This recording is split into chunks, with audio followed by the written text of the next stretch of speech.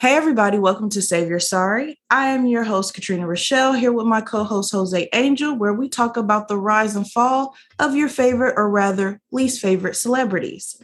So, today, Jose is going to be taking center stage and talking about a couple people. Am I mistaken? Yeah, I have two little stories Did you about. hear how my voice went up?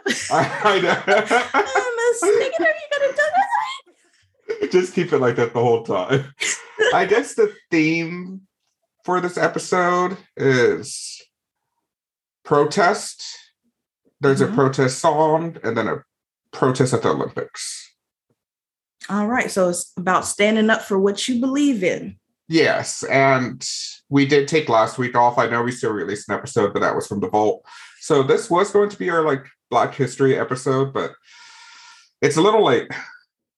Yes. And plus I'm Black. So we're just on some different time right now. So the first one I'm going to talk about is the singer Billie Holiday. Are you a Billie Holiday fan? Okay, so this is where I become uncultured. I know about Billie Holiday. I've watched and listened to her. I cannot tell you a particular song, but I've heard her music. Okay, you're canceled. I know, like, people, hand in your black card, bitch. No. I'm kind of a Billie Holiday fan.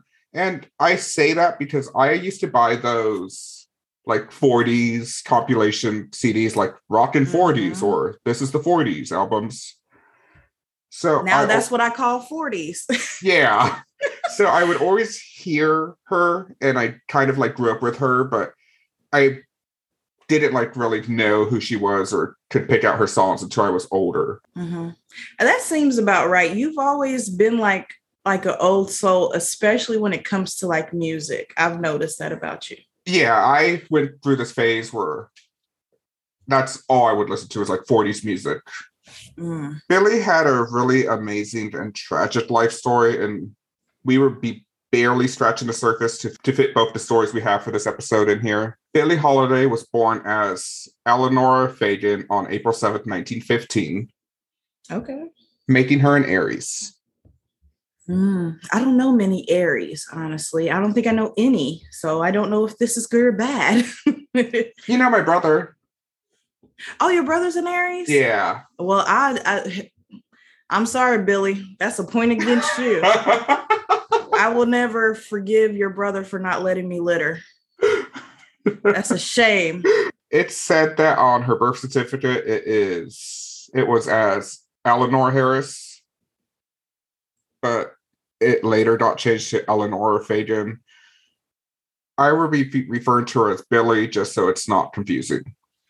Okay. I feel like that was a dispute, like a father dispute or a mother dispute. Why her name get changed? Well, I don't know.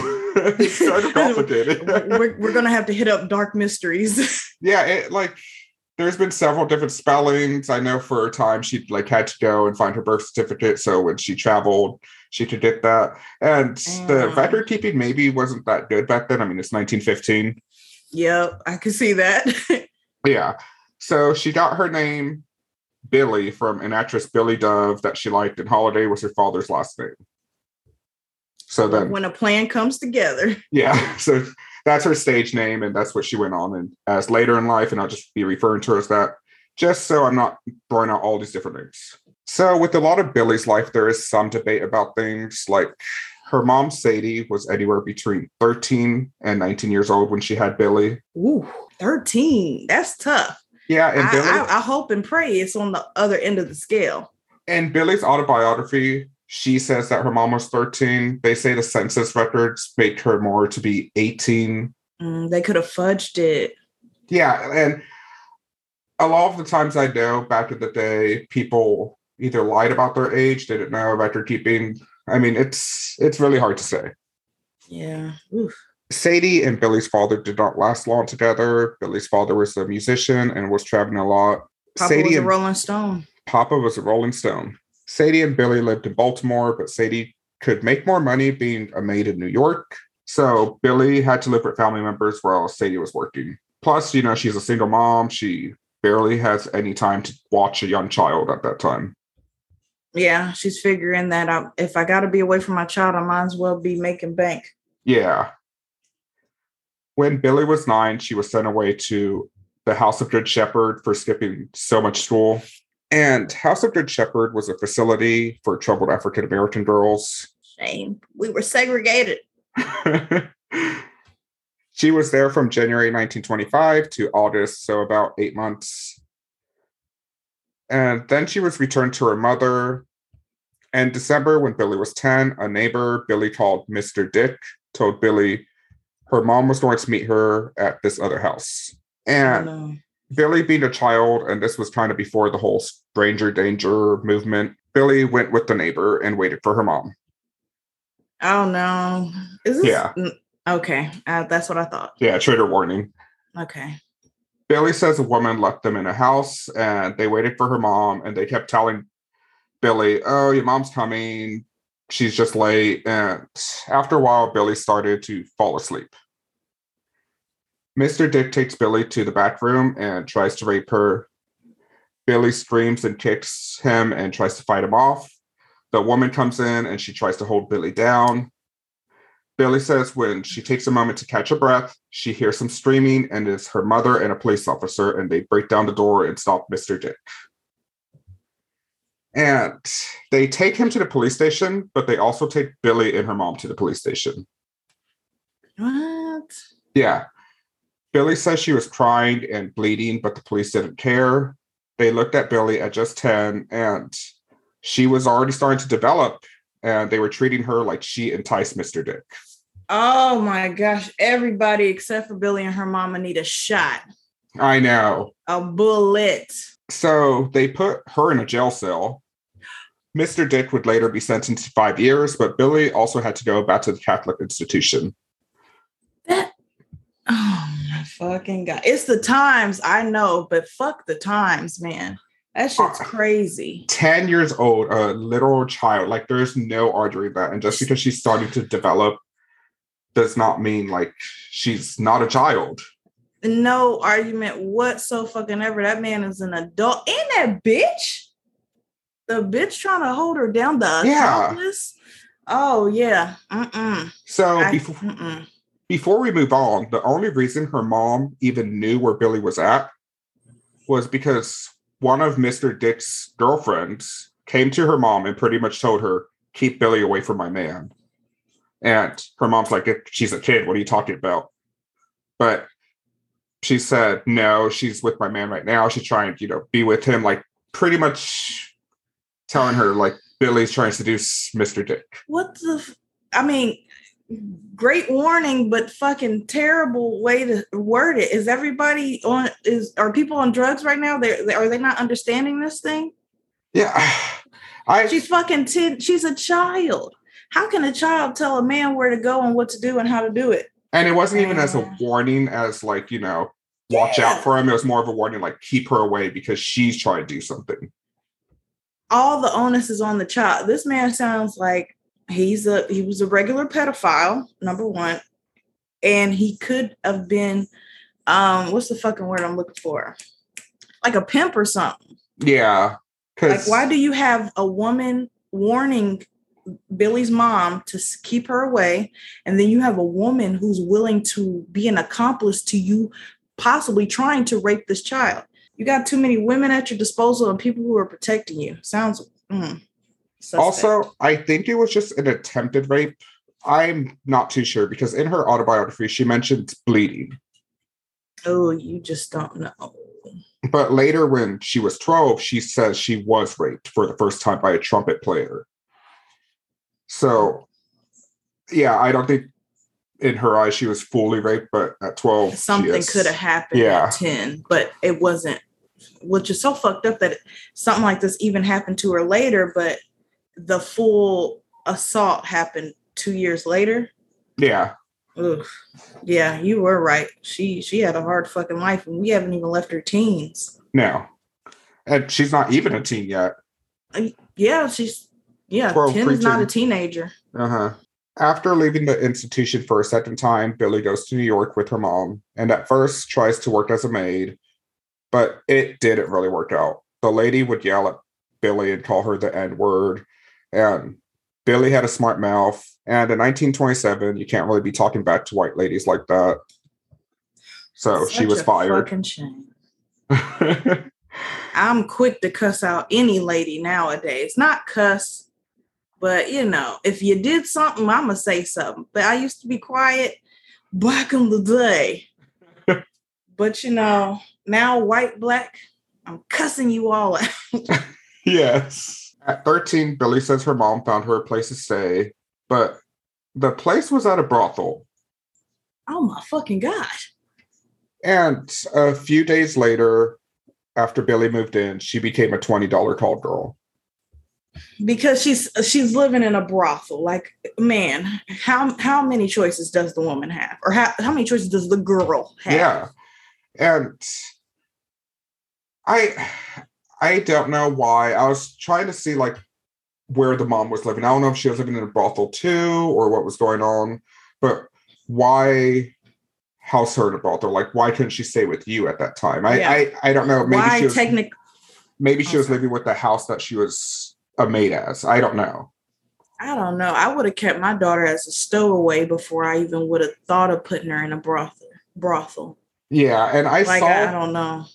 I saw some reports that her mom might have worked as a sex worker too, so I don't know. Jeez. I was going to say, above all else, I feel like if you can't protect yourself, you have to try your hardest to protect your children. And if you can't protect your children, you need to send them to somebody who can. Or maybe Billy didn't need to be in her care, which still would have been a hard life, but at least you knew she wouldn't have been growing up in a brothel. Yeah, I know she lived with a cousin named Ida who was really strict. And then when cousin Ida died, her grandparents had her for a little bit, but then they said they couldn't take care of her, so they shipped her back to her mom. Yeah, damn. The madam took $5 out of every $20 Billy made, and Billy says she had 2 regular white customers, and she preferred the white customers. She said the white customers were smaller in size, and Billy at this time still afraid of sex. Like, she's not wanting to do it. And the white customers, it's more like they do it, they're done, they leave. The black customers, according to Billy, are more, oh, don't you want to be my old lady? Is it good for you? Like, kind of making it romancy. And she didn't want that. And Billy said, she's a child. She's a child. Yeah, it's a lot to take in because she is a child, and you kind of forget that, like, she's doing all this as a literal child. So fucked up. Billy says she once was with a black client and he was too big and it really hurt her. So after that, she's just said white customers only. So Billy only wanted white clients. I keep saying customers because I don't know the right word. You don't know how to word this crazy ass shit. I don't know, John. Like, I don't know. You could say any of them. They all fall under the same thing. Nasty ass motherfuckers. So one day, black client comes in and says he wanted Billy. Billy's like, no, man, I don't do it with black guys. And he's like, you're the only black girl here. Why wouldn't you? And he leaves. He's angry. But then he goes to the cops. And the next day, Billy's arrested. Why the fuck just Billy? She says the cops came to the brothel. I don't know how many there were arrested, but I know Billy for a fact was. Man. I don't know how to feel about it. I just want to kneecap somebody, honestly. I know. Reading this, it's like so frustrating because you just want to yell at everyone. It's a freaking child. Like, why aren't we protecting this child? And like, there's nothing you can do. It's been so long now. Exactly. And then on one hand, you saying she's arrested, I feel kind of like relieved, like, okay, get this bitch out the brothel. But it's also like, you arresting this little child. Instead of protecting her. Yep. So Billy does spend 4 months in jail. Oh my God. And when she gets out, she realizes the call girl life's not for her. Maid life is not for her. She needs a new plan. She knows a couple dances, so she's going to try to be like a dancer at a jazz club or something. Okay. But she just like knows, like she doesn't know how to do them professionally. She's just learned them. So when she starts dancing, they tell her, you can't dance. But they asked her if she could sing, and Billie could sing. That's great. At least somebody was asking her to do something appropriate shit. Yeah. Billie starts singing at clubs and she starts getting bigger. She's discovered at 18 and she starts recording songs. Her first commercial song was Your Mother's Son-in-Law. And in 1937, she gets the title Lady Day. And she starts working with these, the big band kind of music with jazz that's all going around at this time. Mm-hmm. In 1938, she worked with Artie Shaw and his band for 8 months. And Artie Shaw is a white guy, Billie is black. They would go touring, and it didn't always end well because it's, this is segregation time. This is a new thing to see a black woman singing with a white band. Mm-hmm. And knowing that, I know she still wasn't treated right. Yeah. Because of all the segregation, she probably had to go separate rooms, separate entrances. Exactly. She was not getting paid as much, even though she was probably the lead singer. It's like all fucked up. So people didn't like seeing Billie with a white band. Some audience members would yell at her using racial slurs, and Billie would yell back. Then you have your standard segregation things, like you said, using the back door, using a different elevator, or sometimes not even being able to perform with the band. Like if they travel to a specific spot, especially in the South, they're like, she can't go on there with you guys. Well, like full stop, you can't do anything. Yeah. You guys can perform, she cannot. There had to be a second white singer who sometimes that would happen. She could perform. The white singer would have to go on. But she wouldn't hit like Billie Holiday. She wasn't hitting like Billie Holiday. Billie says the last straw was in October of 1938. She was performing with Artie in New York. And something about it being in New York made it worse for Billie. Like, in the South, she kind of expected the racism. Up north, like, they try to act like they're better. It's more integrated. Like, it's still segregation, but you have these clubs are starting to become like, white audience members are going there to see the jazz musicians. Yeah, you think things might be turning around? Yeah, so when they were racist more in the north, it kind of bugged her more. So she's performing and she wasn't allowed to go to the bar or the dining room. She had to leave and enter through the kitchen and just sit in a dark room until she was able to perform.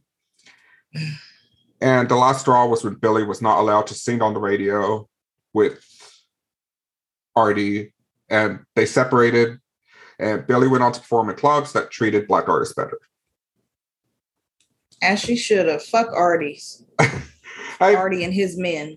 I don't want to say that because they eventually did make up. Billie says she was mad at him at the time. She wasn't getting paid what she thought she was going to get paid, but at the end of it, it was kind of bigger than Artie. Like, he treated her good for the most part, but like what can you do? I love Artie. He ain't never treated nobody better but Billie.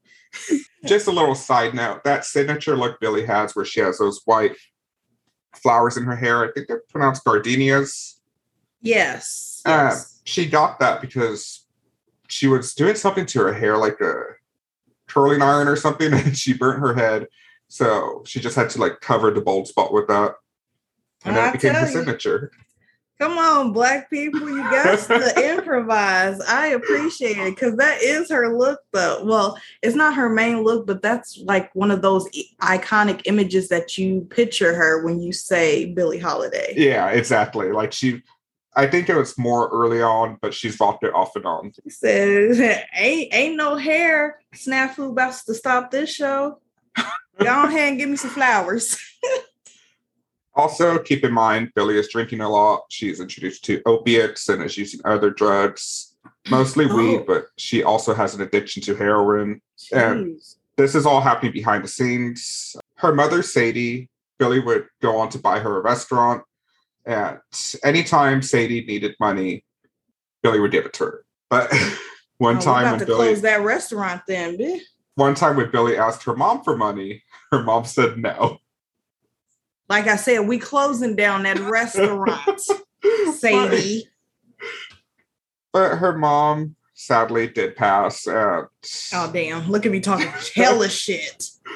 This is kind of what, according to Billie, like why she's her drug habits kicked up. Oh, yeah. I couldn't imagine if I lost my mom. Yeah. Knock on wood. Y'all gonna have to 50 me or something. Uh-huh. Yeah, definitely. She also was married 3 times. I think at this time it's only twice. But each time the men were not good to her. There was domestic violence involved. They would take her money. Plus, she didn't have no good foundation. She don't probably know what a good man's supposed to do for her. Exactly. When they are fucked up and they start hurting her mentally or physically, it's basically too late. I would feel like that's how I see most people get in those relationships. Like everything's cool until it's not, and then you stuck and you gotta wait to get out. Yeah, it's very sad. This is also around the time when Billie started performing the song Strange Fruit. I know that one. And it's one of her more popular songs, but it's not a song that you just listen for enjoyment. Yeah, I'd say that. So Strange Fruit came from a poem from a Jewish man named Abel Meeropol. He wrote the poem after seeing a lynching, and his version called it Bitter Fruit. Mm. Somewhere along the ways, it changed to Strange Fruit,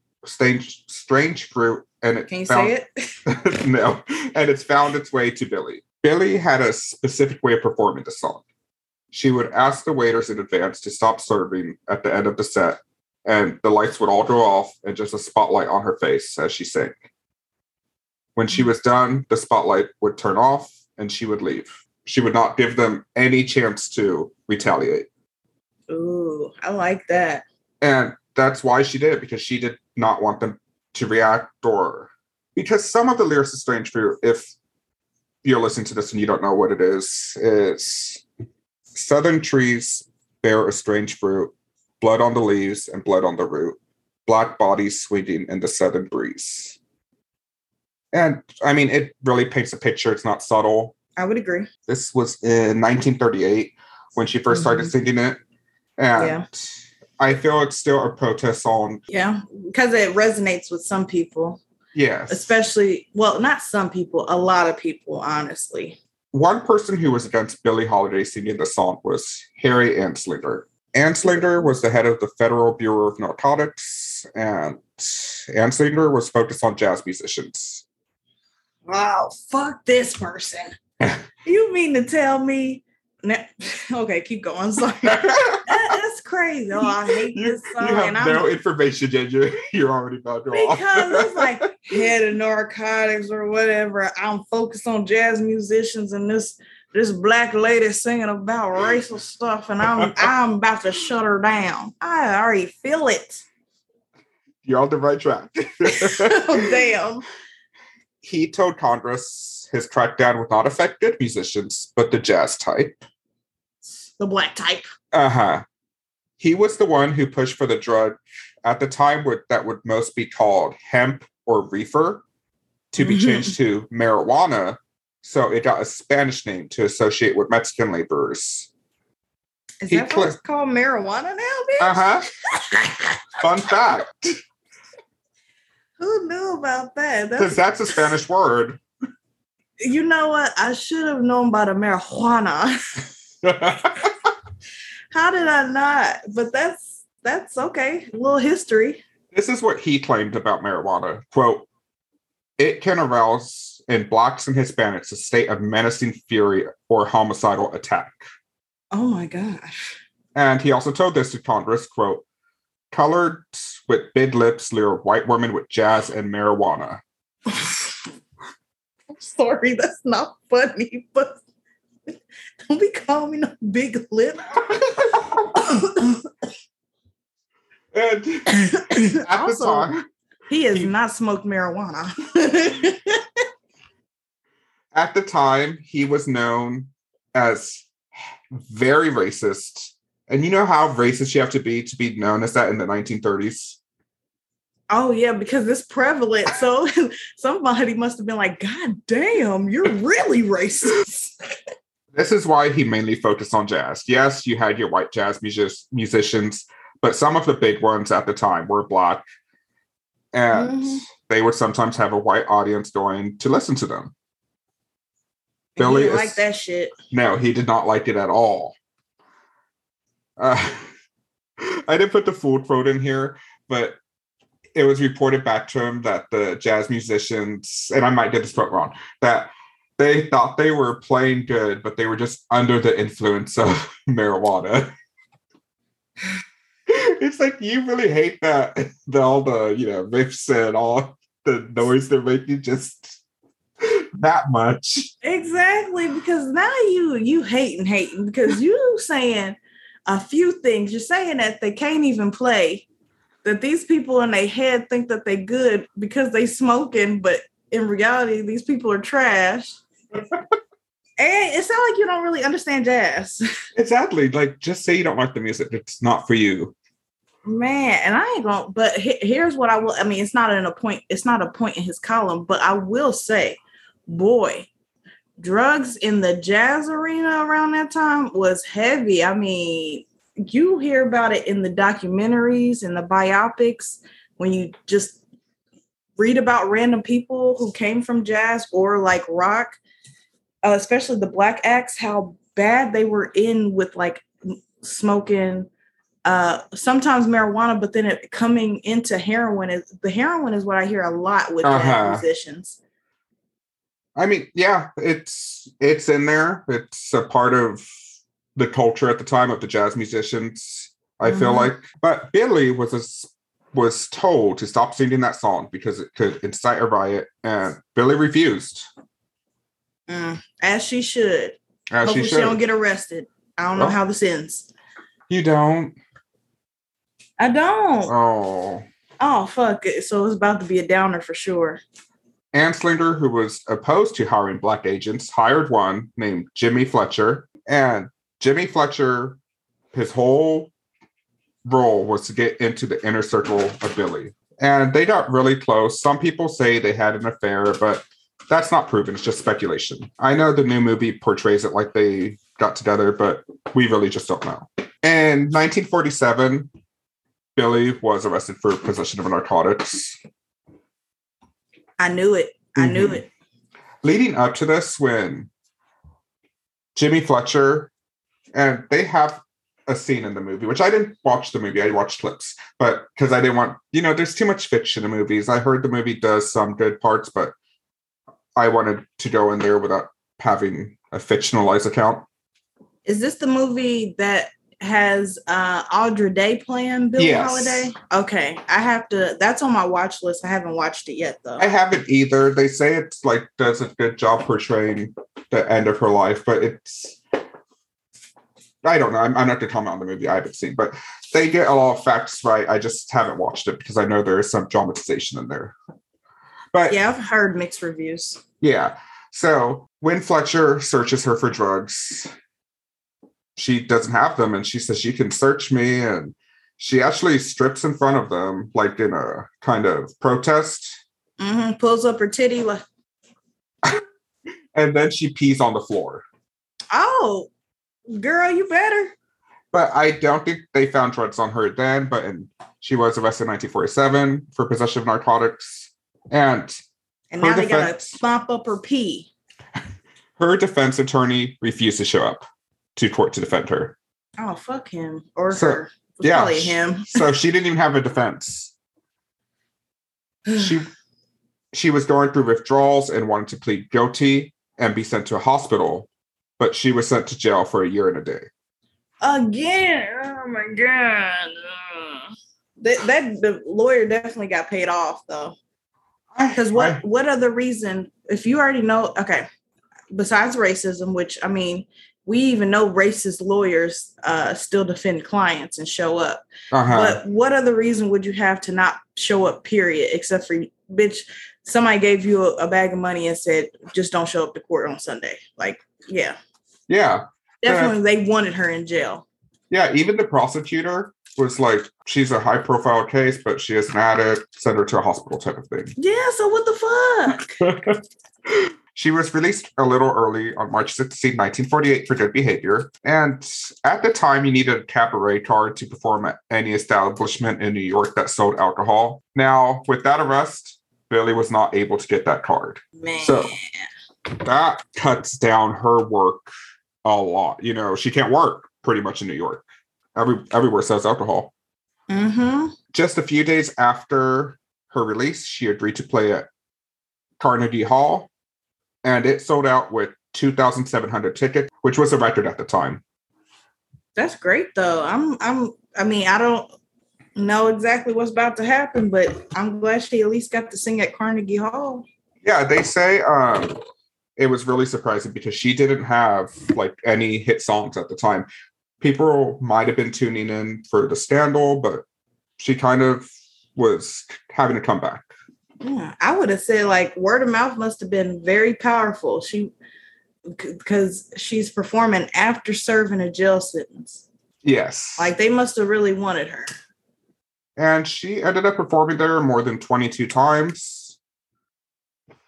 She was arrested again later, but was acquitted. And it is debated if she was framed or not for that. What was she arrested for in this time? Narcotics again. I'm gonna say it's a frame job because they ain't sent her to the hospital. Fuck them. I'm glad she got acquitted on that charge. She claimed she was framed, but you don't know because she was relapsing and getting sober, so you really don't know. Yeah, you're correct. In 1959, Billie went to the hospital for liver and heart problems. While there, she was suffering through heroin withdrawals, and Anslinger had her arrested and handcuffed to her bed. They took her mugshot, they removed the radio, record player, gifts, magazines, and chocolates from her room, and put 2 guards at the door. She was on methadone to help with the withdrawal symptoms, which helped, but Anslinger ordered it to be stopped after 10 days. And on July 17th, 1959, at just 44 years old, Billie Holiday died. I fucking knew it when you were saying all this. Oh my God. At first I thought they were going to kill her because why are you taking all her amenities out there and putting guards at the room? Which if you ask me, they did murder her. Like they stopped medicine. Slowly and painfully in the worst fucking way. Those people did that. And unfortunately, if none of these people it's going to come down on the ancestors. Anybody related to them people, I'm sorry. Your karma's coming. At the last moments of your life, and you could not even be at peace. Like I feel like they tortured her. Like they stopped medicine. They handcuffed her to her bed. They denied visitors. Like you could not give her that. Yeah. And if there's any doubt that this was race related, when Anslinger found out Judy Garland had a drug addiction, he advised her to take a longer vacation. And when a senator Anslinger liked had an addiction, he got him a prescription like to the drug, like a legal version of the drug at the local pharmacy. Anslinger,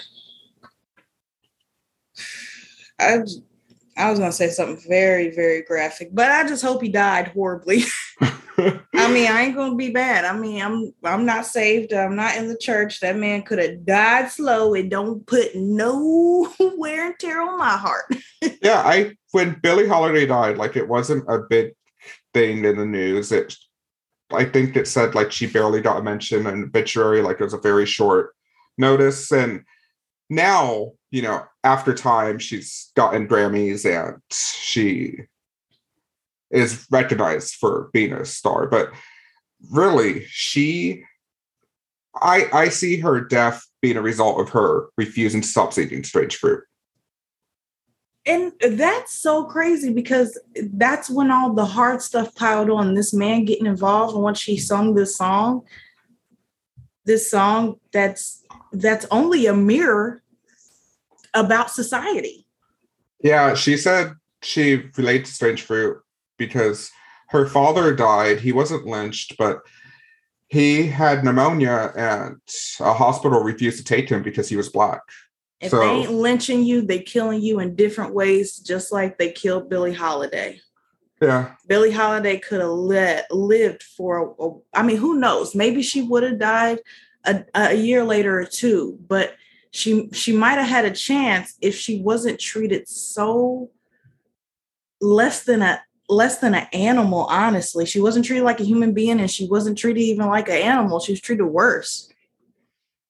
That's crazy. And it reminds me of this thing on Twitter, and I'm not getting it exactly right because I can't pull the exact full quote, or not even Twitter, it was Instagram, where I saw Monique was doing an interview with T.S. Madison, and was talking about how all these women are wronged during their careers and their lives, and then they die. And when they die is when we pay attention and was like, oh yeah, they were right, or oh yeah, they were wronged.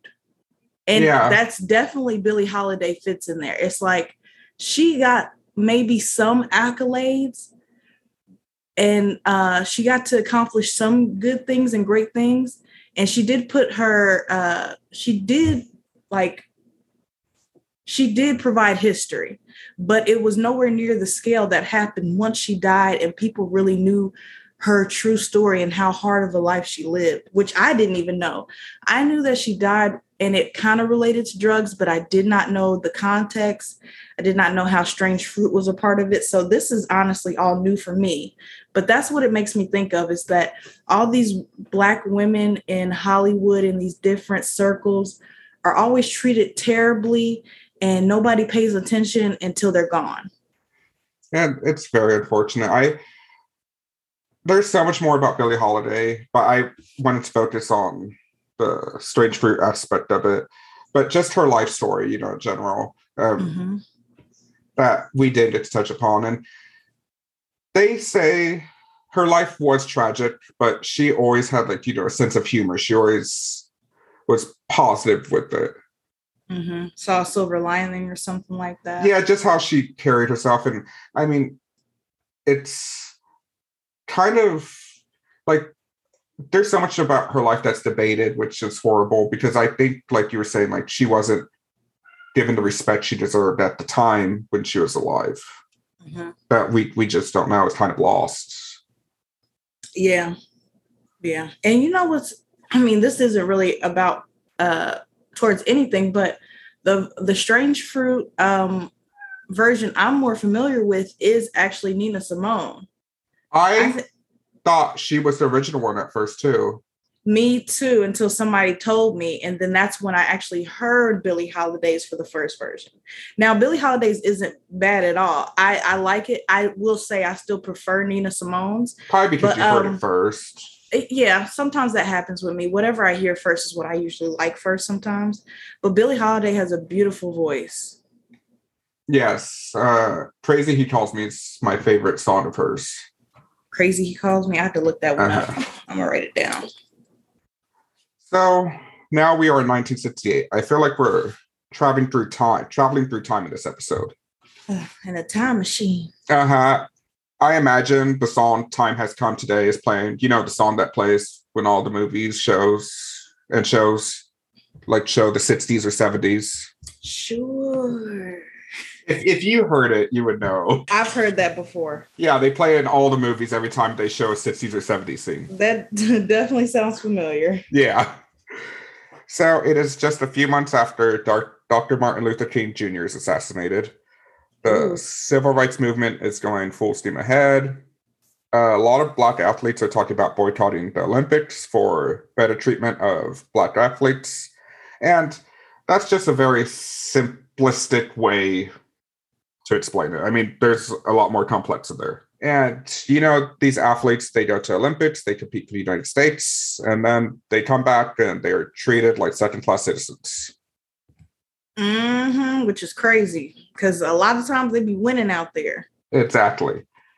So the Olympic Project for Human Rights was the main group calling for the protests, but it was a movement that was going pretty strong.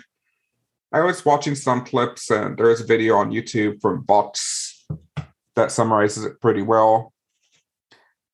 And a lot of big activists at the time were saying they might protest, they might not, they might show up. Well, most Black athletes did end up going to the Olympics in Mexico. The U.S. track team ended up getting 28 medals, breaking 8 world records. 2 of those being Tommie Smith and John Carlos. Okay. Tommie Smith got gold, John Carlos got bronze, and a white man from Australia named Peter Norman won silver. Smith and Carlos decided when they go up to a podium and stand, they would raise their fists in the air. And I'm pretty sure we've all seen this picture. Yes. They would go out there without their shoes to represent Black poverty, beads around their neck to protest lynching, a raised Black gloved hand to represent Black people and oppressed people around the world. Smith and Carlos told Norman what they were planning beforehand, and while Norman didn't raise his fist with them, he did wear an Olympic Project for Human Rights button that the other men also wore. Mm-hmm. Norman was also the one who suggested that they shared gloves because Carlos had forgotten his gloves, and that's why they both have just one on. I like it. It makes the image even look better. It does. Carlos has a quote where he said, "I looked at my feet in my socks and thought about Black poverty I'd seen from Harlem to East Texas. I fingered my beads and thought about the pictures I'd seen of the strange fruit swinging from the poplar trees of the South." And they raised their fist and they said the stadium went silent. And then it just erupted into the audience yelling insults and racial slurs. Mm-hmm. Because racists are always stunned at first. Yeah. When somebody has the audacity to stand up for themselves or to say a powerful message. Carlos and Smith were suspended from the Olympics and given 48 hours to leave Mexico. Mm-hmm. Carlos and Smith have both said that they received death threats after returning home. It cost both of them a marriage. For 2 years, they really couldn't get much work. It cost them a marriage? They said, like, the death threats and constant, like, it was a lot to put through the marriage. Okay. I can understand it through that lens, yes. Yeah. Okay. That's fucked up even more. They losing stuff over not even like they didn't even speak. That's what's so crazy. Uh-huh. Didn't even speak, but it's like, you can't do nothing, you boy. Like they're trying to put us in our place fast. For 2 years, they couldn't really get much work. Smith could only find work at a car wash at first, and a gold medalist, and that's all he can get. Not to shit on car wash people, but, you know, it's other gold medalists would not be doing that. Yeah, I'm just, yeah. Yeah, we ain't shitting on car washers. And he's a record breaker. I'm just saying. They say for about 10 years, they were seen as traitors, especially by white Americans. But eventually, they were both successful in their lives. I think everyone has seen that picture, and they are 2 icons. Yeah, it's a great picture. It's an iconic picture. Yeah, and they knew there was going to be repercussions, but it was such a small gesture, like just raising your fist in the air, but it had such a big impact. Mm-hmm. And the thing is, people knew what that meant. And because it was something different than they would, that's the thing, is that some people are racist and some people are stupid. Uh-huh. They just see something that they don't understand and they immediately hate it. Or they see something and they think it's against them and not for something or a purpose or a community or a people. It's very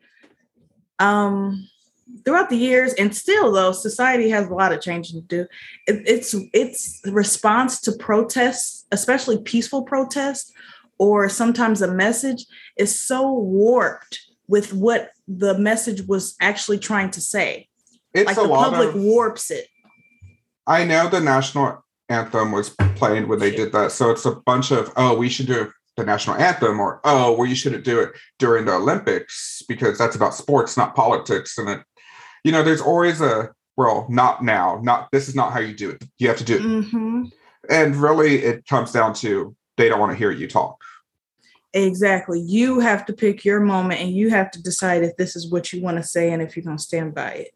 And you're right. Yeah, it's always, well, we don't want to talk about that, or this is not the time. But when is the time? So they both had a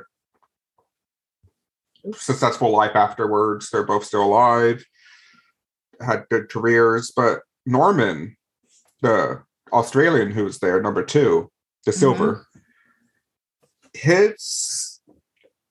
he did not really have that much of a comeback. Norman, even though he ran the fastest time, he was snubbed by the Australian team in 1972. Since Norman was the fastest Australian, they decided just not to send a sprinter instead of sending him. Oh my God. Damn. Just because because he wore a button. These white people are vindictive. Which he was white too. But he was in solidarity with that button, and that's all they need to see, apparently. That's crazy. They say not even send a sprinter. That's fuck Australia. No, I'm just joking. But really, that is crazy to me. Like, oh, we're gonna show you. We're gonna punish the Negroes and the Negro lovers. Bruh. Yeah. When the Olympics were in Sydney in 2000, he was not invited nor recognized. What? Oh, sorry, that was loud. I'm sorry, there's people sleeping. But what? He went. It's 2000. Decades later. Decades later, in 2006, Norman sadly died, and Carlos and Smith were his pallbearers. Oh my God. Smith described Norman as a man who believed right could never be wrong, and Carlos said, not every young white individual would have the gumption, the nerve, the backbone to stand there. And I agree. In 2012, the Australian government finally apologized for the treatment of Norman, which a little too late, in my opinion. Australia, get your shit together. Did y'all do a foundation, a scholarship, a road, a day? If you I think there is a day. It needed to be a fucking week, because that's crazy. Even in 2000, y'all had y'all's nose turned up like that. But I can tell you, something about them kangaroos is racist. So I understand Australia. I get you. I ain't coming down there. Fuck this. We have a lot of Australian listeners. I love Australian listeners, but something about the way y'all run y'all country when it comes to the black folks, I'm scared. All right, Australian listeners, y'all need to tell me if I come down there, is something gonna happen? Y'all didn't even recognize Norman until 2012? Yeah. Oh my gosh. But so yeah, I'm glad that Smith and Carlos got their, they're iconic now, but it's really sad that Norman never got that. Yeah, I'm glad he at least got his recognition later than never. Yeah. Because it is important. And I can honestly respect what he did, because you got to also think about it. He was standing in solidarity with 2 black men when he didn't have to, and wore the button. I can understand why he didn't put the fist up, because that could also be read the wrong way. But he stood there and he paid the consequences. But yeah, that's so sad. That's why, this episode, it's people who protested something and suffered the consequences for it. Yeah, well, I'm glad that it's kind of, though, when you see today's athletes, if they kneel, it's not so much anymore. I feel like we're kind of turning the curve on that. But it still gets talked about. It's still why are you kneeling? Why why are you protesting this way? Yeah, I'll tell you right now, full throttle. I believe that the kneeling was such a big deal in the United States because we're going through a big racist wave with that election, and then electing Trump, and then all his hateful rhetoric and stupidity and ignorance, and the people blindly following him and listening to everything he said, and the powerful words and friends that he had. Because that also is very nonviolent, very not intruding, and that was blown up to say that you don't love our country and you need to go, you need to be shipped out of the United States and find somewhere else to live and something else to do. Yeah, I never really understood the big deal about it. Like, as someone who grew up not doing the Pledge of Allegiance, like, it wasn't that big of a deal to me. I still don't think it's a big deal. Like, if you want to kneel, kneel. If you don't want to kneel, don't kneel. Like, I don't, like, it's not like he was there, like, flipping off the flag. Like, you know? Yeah, it's brainwashing to me if you think about it. Because what the fuck importance does it have about the Pledge of Allegiance? What does the Pledge of Allegiance do? Has the Pledge of Allegiance ever protected anybody? Protected their rights? Has it ever done anything? The Pledge of Allegiance only has caused trouble. It's gotten kids suspended, expelled, people fired, booted out of class. Ain't nothing good ever came from the Pledge of Allegiance. It's something that they want to force down your throat to have. You just have to be patriotic about this country that's trash half the time. So it's like a form of brainwashing. Same with the fucking national anthem. If you like it, you like it. If you don't, you don't. Why is somebody not participating in a song make you so angry that you turn racist? Yeah, I never really got it. I don't either. I'm all for, like, you know, USA, like, as much as you want, but if that's not what you're jiving with, like, that's not what you're jiving with. Like, isn't that the whole thing of America? Like, do what you want to do. You're free, home of the free, whatever. That's what I'd be saying. America is stolen. This is not our shit. Who gives a fuck? That's my motto. But that is our episode. So the first one was Billy, and the second was 1968 Olympics. And we do like to end every episode on a positive note. Yeah. With some form of media we like. Oh, shit. Want to talk about, want to explore a little. Do you want to go first? Yeah. Sorry, Australia. I was heated. Yeah, we have lost our Australian fans and our American fans now. Hey, if they've listened for this long, they know I mean most of what I say. Not all of it. All right. I guess I'll go first. Okay. Oh, shit. Okay, yeah. Okay, I'll go first. My media is going to be the song Rhythm is a Dancer by the band group, whatever, Snap, with an exclamation point. Now, I don't know if many people know the song. It's an older song. I only was introduced by this song from my grandmother on my mother's side. She's always been into like those like R&B, electric funk type of musics and genre and songs. So I found about Rhythm is a Dancer. I feel like that's the same wave of like CeCe Peniston. Finally, I did not say her last name right. Or like Black Box or any of those other people. And it's just a very fun song saying rhythm is a dancer. And it even has a little bit of terrible hip hop rhymage in it. But it's really just about the beat and the woman singing the song. And it just puts me in a good mood because, you know, I'm not a big dancer. I don't get hype a lot, but I do like to listen to happy music that makes me want to dance. And this makes me want to dance. Oh, a lot of hand dancing. Arm dancing. You know me. I work these shoulders. You know me. I'm a shoulder dancer. Yeah. I don't think I heard it. I'll listen to it. You won't, but it's okay. Yes, I will. You never do.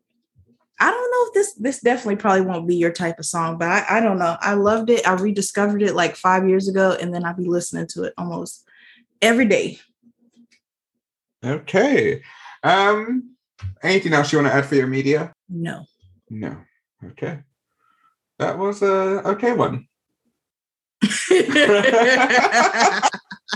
I just have nothing to add for it. Just shit on my media. What you got?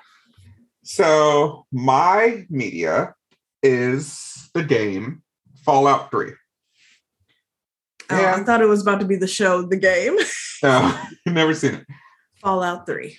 Fallout 3. So Fallout 3 is there's a bunch of Fallout games. Fallout 3 was the first one I was introduced to. It's a real good one. I'm just going to talk about since it's the introduction one. But pretty much you can create your own character. You're in a vault after a nuclear war. You come out the vault. And it's an open world game. You can be good or bad. You do what you want. In Fallout 3, they have like the radio station you can listen to. And in the radio station, they have 2 Billie Holiday songs.